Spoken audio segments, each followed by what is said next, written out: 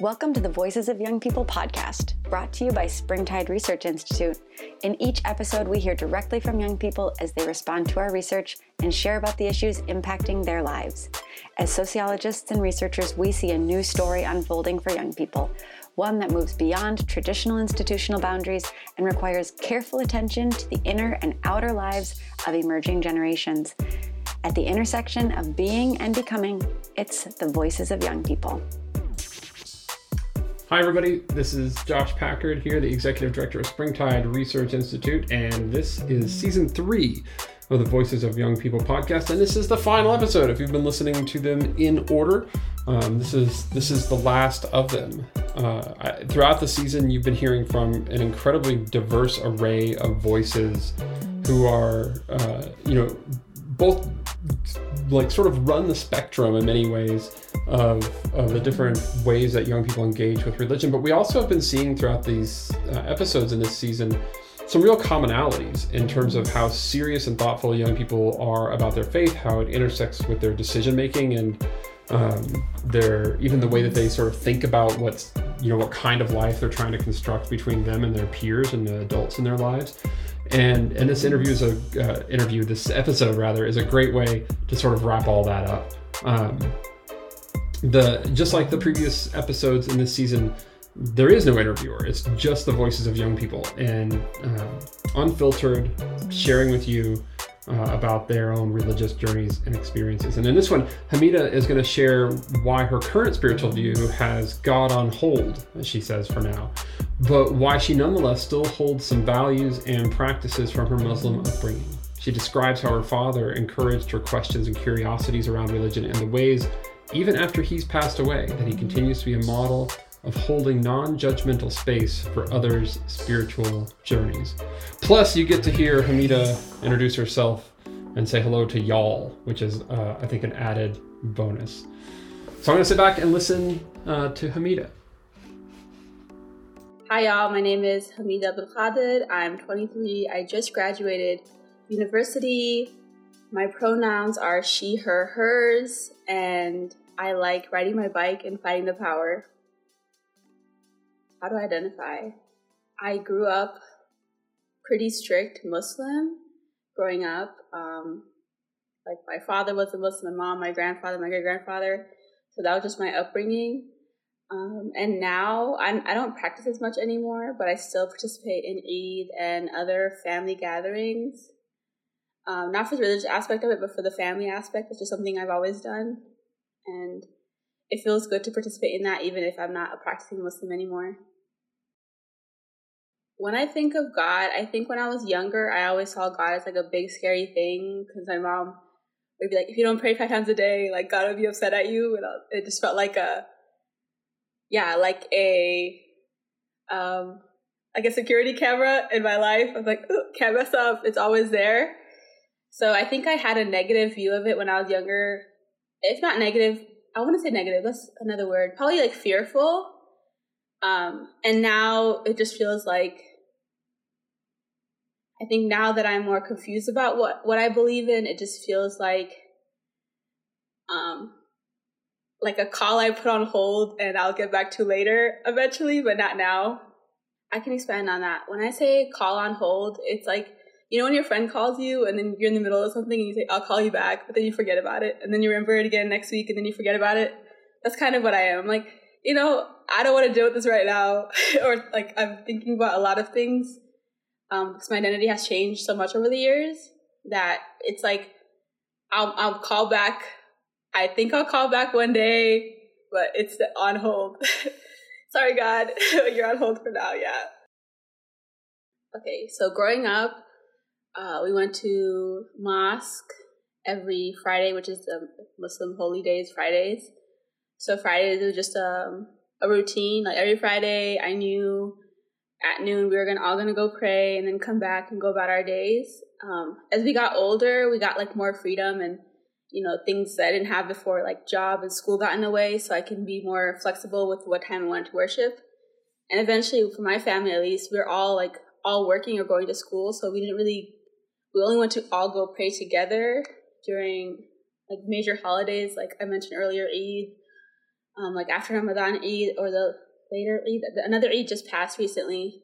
So, and then soon enough, like we just, I think, because everyone in my family, like we all just grew up and we all like 18 plus in my house now. So we're like, okay. And mom would like bring it up casually. So, but like when I was younger, it was very strict, like 5 times a day. Like I have to, like we either all pray together or I have to, like, mom would ask and I'm like, yes, I prayed, or no, I didn't. And then I get in trouble. And now like I haven't prayed, like, I don't think I've prayed in years at this point. I think it's been like, 2 or 3 years that I haven't prayed. And now it's funny because I never thought there was going to be a time where like that wasn't part of my routine. And now like the thought of praying is foreign to me again. Building off of what I said earlier about putting God on hold, one of the main reasons for that was when I was probably, so I attended this thing called Duksi, and Duksi just means like school of teaching. It doesn't have to be religious, but yeah, so I went to Duksi for me, it was every Saturday and Sunday, because they kind of built it around the school system. You know, we were in school Monday through Friday, and the only times we could have time for Duksi, like Islamic teachings. So I basically went to school 7 days a week. It was a lot. And then I had to it was a lot. Outside of just being stressful, it was kind of a time for us to like completely focus on God and teaching. So we would teach, so my experience is different. So there's like a girls and a guys side, which is another reason I really was not okay with it, because the men would have significantly more pressure to memorize, because as a man, like you're like the foundation of your family's faith, so you have to have a really strong faith. And for us, it was like, so here's how you be a wife. And I was like, I don't like this. So my brother would tell me what he's learning, and I was like, I'm not learning that. And so that was one of the reasons I'm like, I feel like they weren't putting as much pressure on me as they were on my brothers when they were in Duksi. So I was like, okay.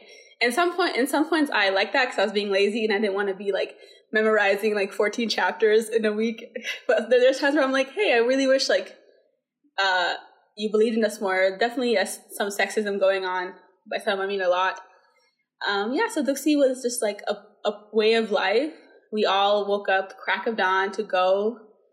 And I remember I have to wear even more modest than usual. So I'd wear this like my abaya, and then a jilbab, which is like a hijab that goes all the way to your knees.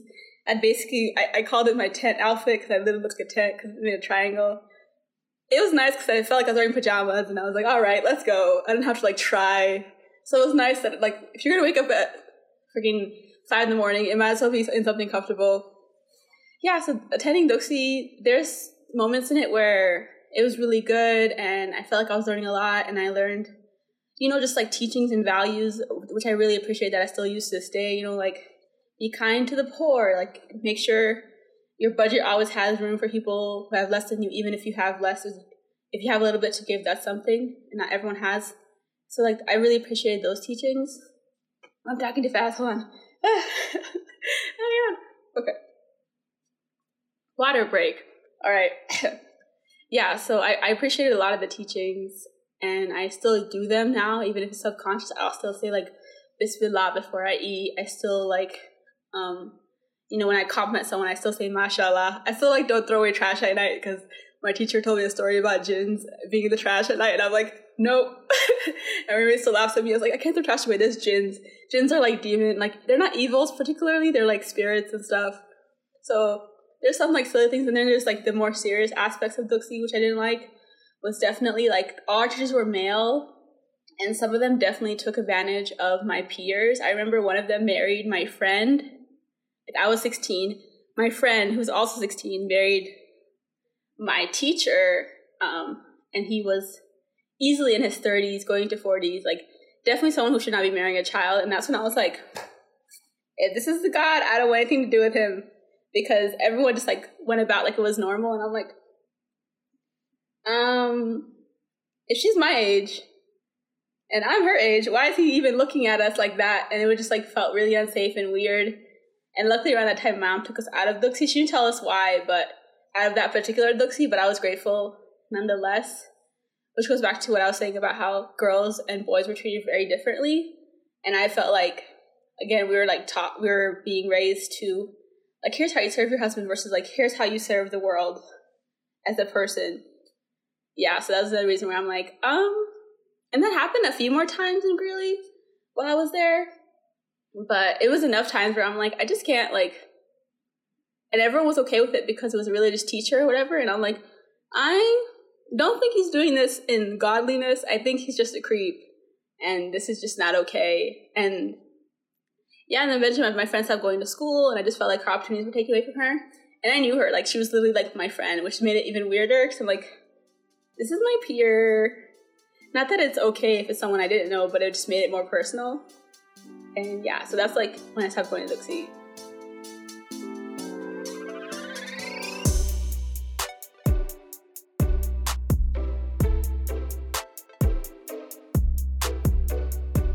When I was younger, I think I had so for some context, I was born and raised in India. So for a long time, I thought it was Hindu. It's weird. But I was like, all right, no one explained religion to me, so I'm just going to do what my friends do, and this is great. So I remember going to temple with my friends and then going to the mosque with my parents. And I had a very, like, big idea of, like, what God was. I was like, oh, yeah, this is really cool. Like, we all could do our own thing. Obviously, I didn't understand how badly Muslims were treated in India and, like, that whole politics of it all. Because, again, I was a child. I was just vibing, really. And I think one of the most sacred moments I had, so when I was in India, so I spent from, like, age, 0 to 8 there. My father, my abo in Somali, he was going to college to be an imam. So he was going to school, and, like, it's not called the imam school, but I call it imam school. So an imam is like our priests and pastors in Islam. So he was going to school there, and I always really liked his teachings. And it was funny because he was the less strict parent on religion, and he was the most educated on it. And I think that's very telling because he just didn't, like, force me to wear a hijab. He was very, like, if you have, like, he had all the books. He had the Torah, the Bible, the Quran, like, all on the same shelf. And, like, because at his school they would have, like, he would say, like, you can't, like, if you're going to love something, you have to be able to criticize it. And that always stuck with me. I was like, yeah, that's really cool. But then, like, that teaching was, I think, what gave me the mindset I have now. Because when I, when I went to Duxie, it was the opposite. It was like, don't ask any questions. If you had questions, if you have any sort of doubt, like, that's obviously the devil within you. And I think, like, doubt is such a natural human thing to have. Like, kids ask questions. Like, why do I have to do this? Like, why is that a thing?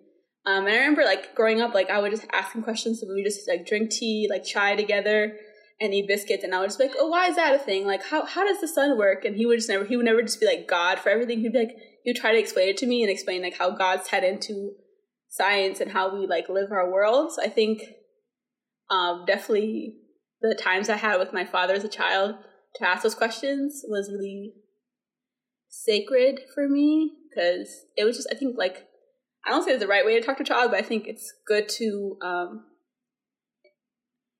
invite curiosity instead of, like, crush it there and make religion a thing where, like, if you question anything, you're, like, a bad Muslim, Christian, blah, blah.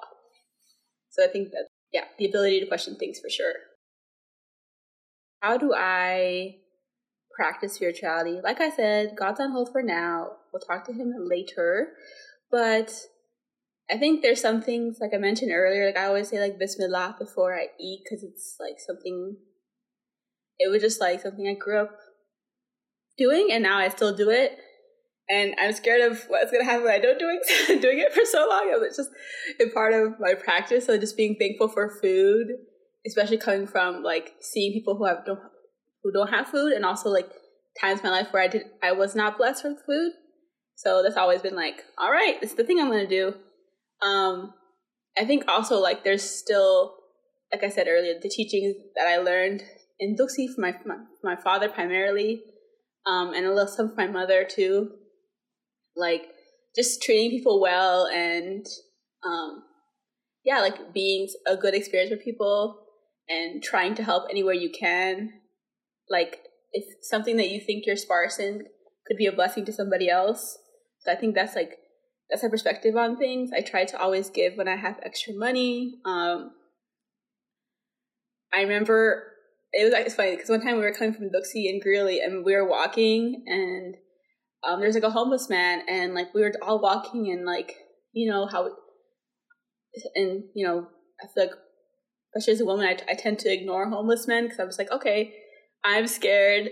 Like, I'm just gonna walk. It's like men in general in public are scary statistically and just in inexperience. And I remember like just like ignoring him, mom being like handing me like a wad of money and being like, go give it to him, and I'm like, Mom, I'm scared. And she's like, just go do it. And like he had the biggest smile on his face, and she like made me run like 2 blocks back of like, as she was digging in her purse as we were walking so she could find something to give him. And like things like that, because my mom like without hesitation will give anyone anything they need, even if she's low in it. She's like, well, like $3 to me isn't much, but this can be someone's lunch today, like and not questioning people's intentions with that money, just being like, here, I'm giving it to you and now it's yours, like go do whatever you need to do with it. And I feel like when you're giving, having that, like when I give someone something, I don't expect them to return it to me, or like, now you owe me, or next time, like I expect this back or whatever. It's always like, hey, this is yours now, and like I'm not gonna hold it over you, this is just a gift I'm giving to you. And having everything you give someone be a gift, like here you go, have this thing, like no big deal. And not having such like deep attachment to things. And then it taught me to have like deep attachment, because like then as a kid I used to like give away my toys and stuff because I'm like, you know, I had my fun, now you can have your fun. And not having like tethering all our, I think material things are so important these days, like tethering all of like, oh my god, and my life is going to be the same if I don't have this one thing, like nothing's really going to change, like this is going to stop my day-to-day routine. Having that, I'm probably going to forget I even gave it to this person eventually, and that's what's happened so far. Every single time I've given someone something, I realized I didn't really actually need it. The influence overall that Islam had on my life, again, it was just something that was just part of my life. I don't know if you've heard this saying, Deen yo dakhan. So Deen is religion and dakhan is culture. And Somalia and Somalis in general, our Deen and dakhan, our religion and culture are so strongly tied that it's like, I can't tell a difference sometimes of something I'm doing that I'm like, is this Islam or is this just Somali things? I don't know. And there's times now where I'll be doing something and I'll remember that this is not like, so many like Somali things are Muslim things now. And so people have differing opinions on that. But similar to Deen Dakhan, my life was the same way. Like it was just how we lived and how my grandparents lived and how people after me will live. It's just, I've never met a Somali who wasn't Muslim. Very rare. I've never met one actually. And yeah, I think it was just such an all-encompassing part of my life. There's times where I wish I could separate my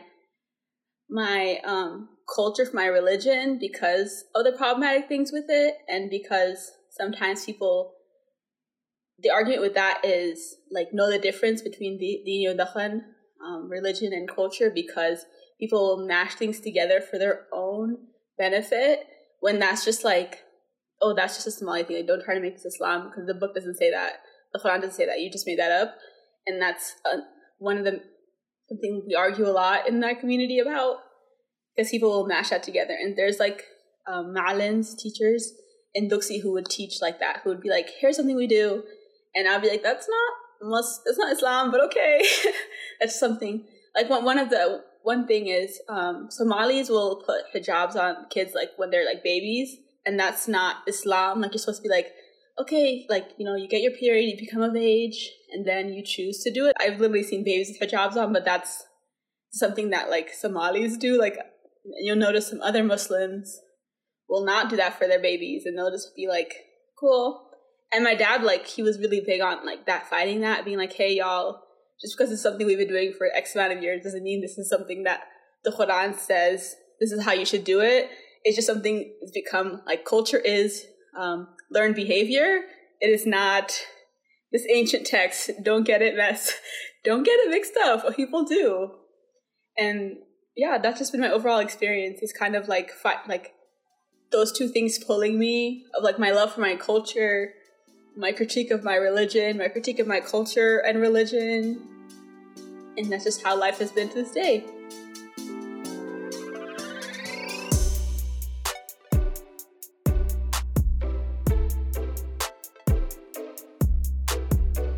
I can think of a lot of folks who have kind of guided me in my spiritual journey. I don't think they know they're my mentors, but one of them is my best friend Amanda, because I've always really liked her view of God, and there's been times I've attended church with her several times, and she's in similar ways to me. She can critique her religion as well and be like, wow, I really don't like this and this, but I always really liked her like solidness, like how she explained how she talked about God and how she talks about God in regular conversation. It doesn't make me uncomfortable or anything. I was like, that's nice. That's really cool. I don't think she knows she's a mentor in that, but I really always really liked how she talks about religion. And one obviously is my dad, because rest in peace, or as we would say, Allah nahariso, like may God have mercy on him, is like my father, because he grew up like that was like his mission in life. He became an imam, you know, he prayed religiously. He taught me how to pray when I was a kid. He's like, all right, let's go. And is like this, one of my first lessons in God was from my father. So he's definitely a mentor. And he's one of the people where I feel like, funny enough, he's like the only person I think that isn't judging me. Just like funny, because I'm like, he's dead. But I know like his belief and his how he practiced and how he like, I don't know, walked with God in his unfortunately short life. But I always really admired it. And I think the best faith leaders are the ones who give off that like non-judgmental, like no matter what place you are in life, I love you anyway. And yeah, now I'm crying. I got it, but yeah. Oh my gosh, that means tissues. I know, of course, but yeah. And it's funny how the one person I think isn't judging me in my spiritual journey right now has passed away. I think that's really telling of the current state of religion in my life. Shout out to Abo.